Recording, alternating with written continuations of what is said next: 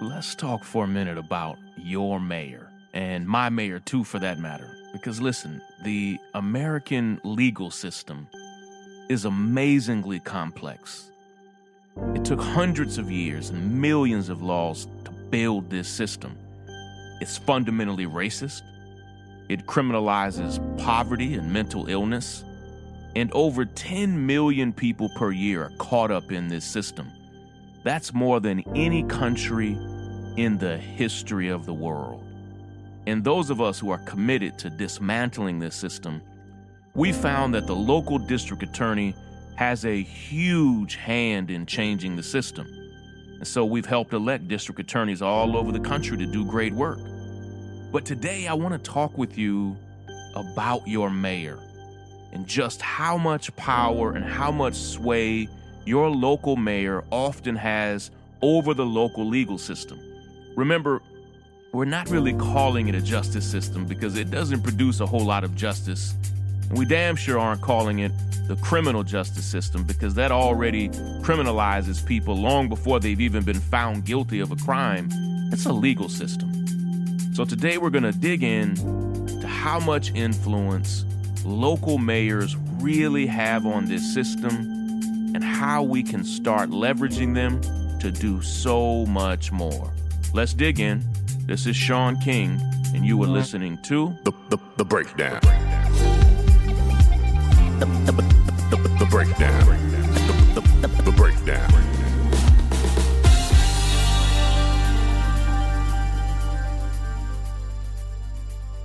No single person has more power, more juice, more authority, more sway in cities than the local mayor. They have more power than a senator. They have more power in your city than a governor. They have more power in your town than a congressperson.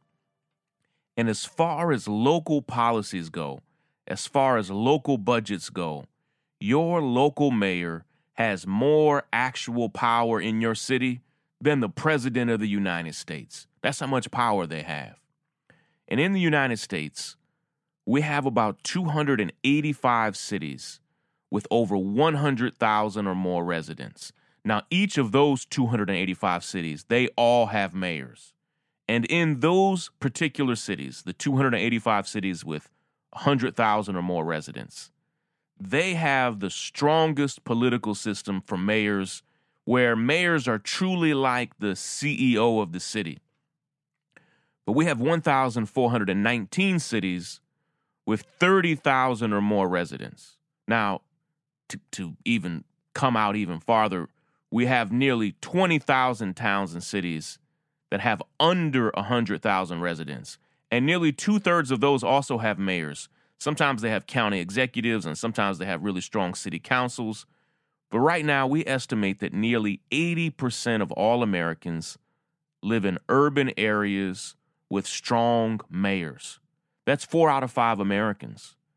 And so over the past 3 years, alongside many other organizers and activists, we have worked around the clock to let you know just how much control your local district attorney has over the local legal system. Nearly 99% of all cases come right through their office. But in communicating to you just how much power the district attorney has, we've unintentionally let somebody else off the hook. And that somebody is your local mayor. See, here's the deal. When the DA, and while the DA rather, sees 99% of all criminal cases and chooses who to charge and how to charge them and how to prosecute them, and the DA, the district attorney, absolutely chooses who to let off and who to give a deal to, and all of that is extremely powerful. But your local mayor has way more sway over the local legal system than we've actually ever really talked about. And as a result, mayors have gotten away, and this is just with very few exceptions. Like, there are a few mayors who have nailed justice reform, like my friends Chokwe Lumumba, who is the mayor of Jackson, Mississippi, and Ross Baraka, who's the mayor of Newark, New Jersey.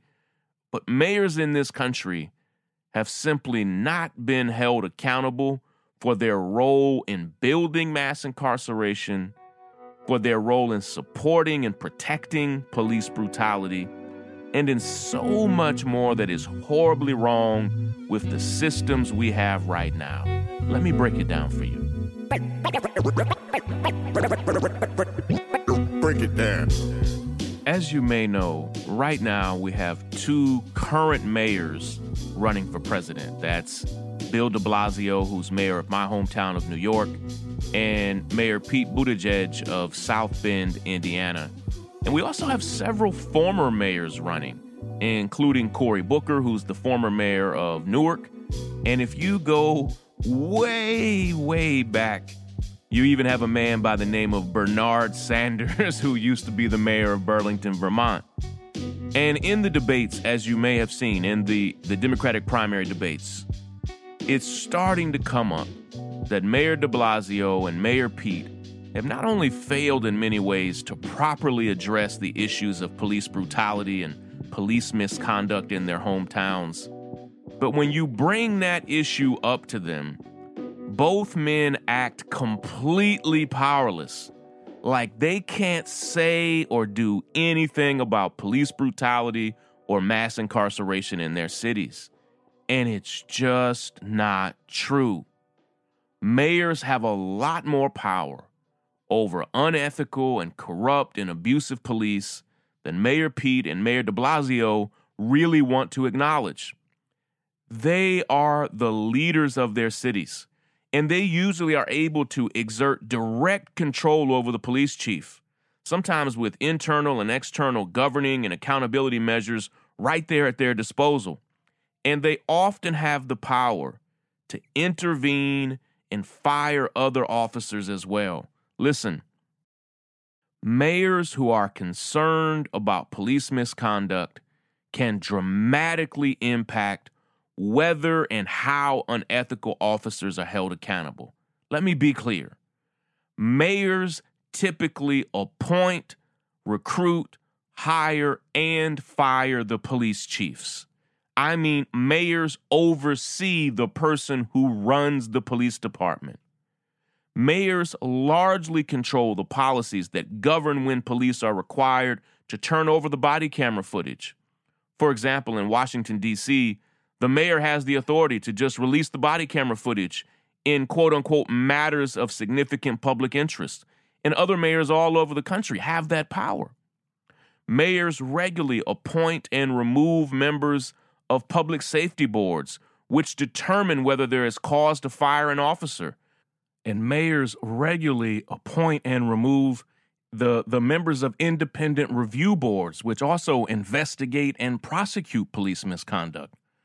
Mayors can create or support or help bring into fruition civilian review panels that provide oversight and find ways for police to actually build trust with their communities. Mayors can direct police departments on what they need to be doing with their budget to focus their budgets on better technology and better data that will actually increase transparency rather than increase weapons and force. Mayors can cooperate with and publicly support other stakeholders in the legal system who help keep police accountable. For instance, there are prosecutors right now all over the country who are adopting what we call do not call policies, which keep officers known for unethical behaviors off the witness stand. They can't testify in cases. But here's what I've come to know.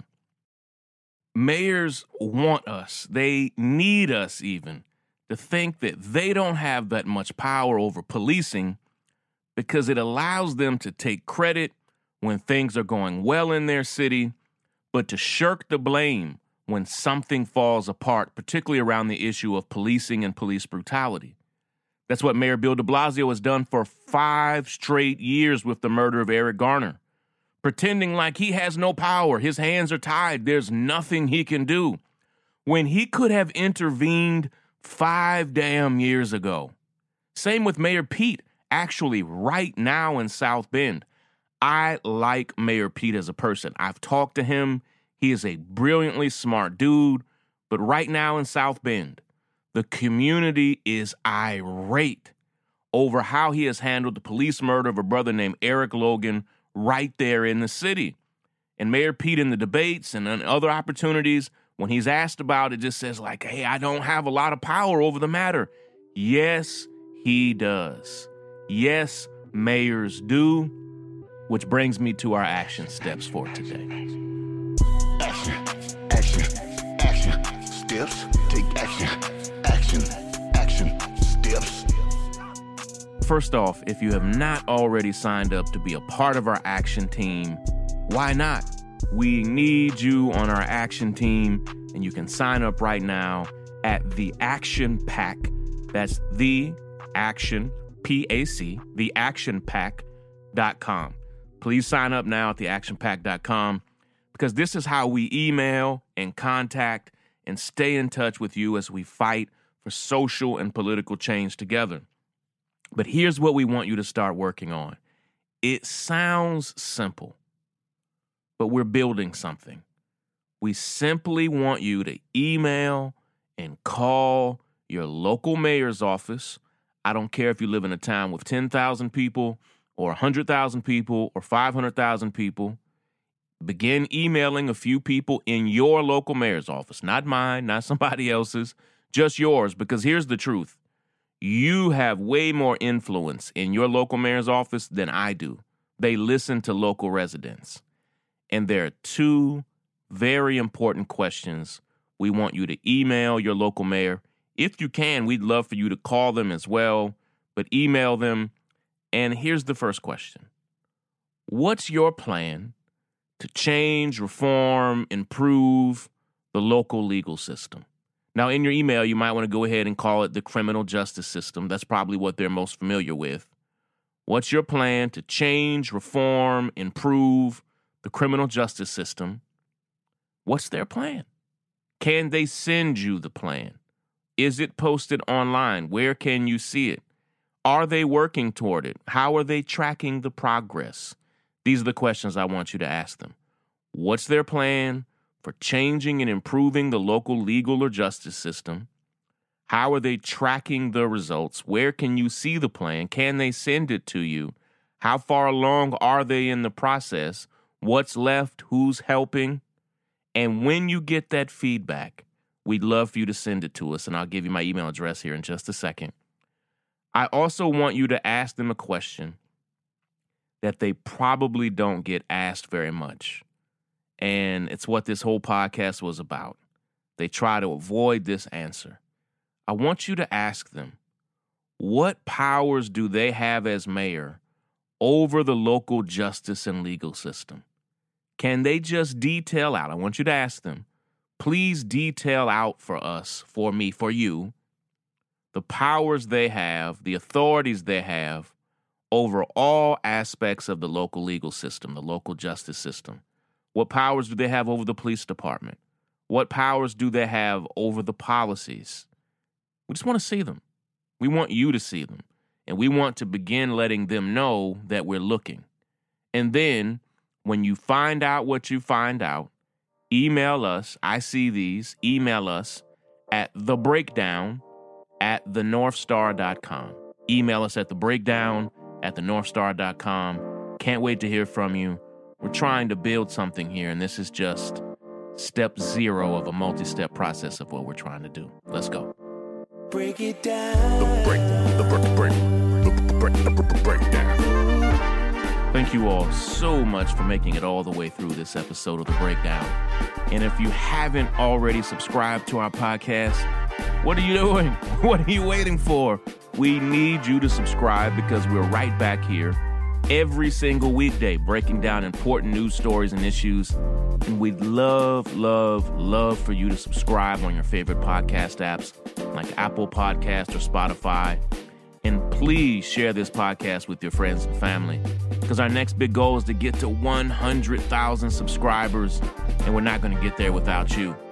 Have you left a review yet? We need you to leave a review. We have great reviews, but we still want to hear from you. Of course, thank you so much to the nearly 30,000 founding members of the North Star, whose generosity even makes this podcast possible. We love you all and appreciate you so very much. And if you love this podcast and you want to support our work, or you want to see the show notes and transcripts for each episode, we'd love it if you'd consider becoming a founding member of our community. You can do that right now at thenorthstar.com. There we not only have all of our podcasts, the iPhone app and Android app, but hundreds of original articles and stories and commentaries from some of the leading scholars and thinkers and journalists in the world. Lastly, a shout out to the team at The Appeal for supporting us in this episode, to our associate producer, Lysandra, and our podcasting director and senior producer, Willis, for their hard work on this and every episode. Take care, everybody. Break it down.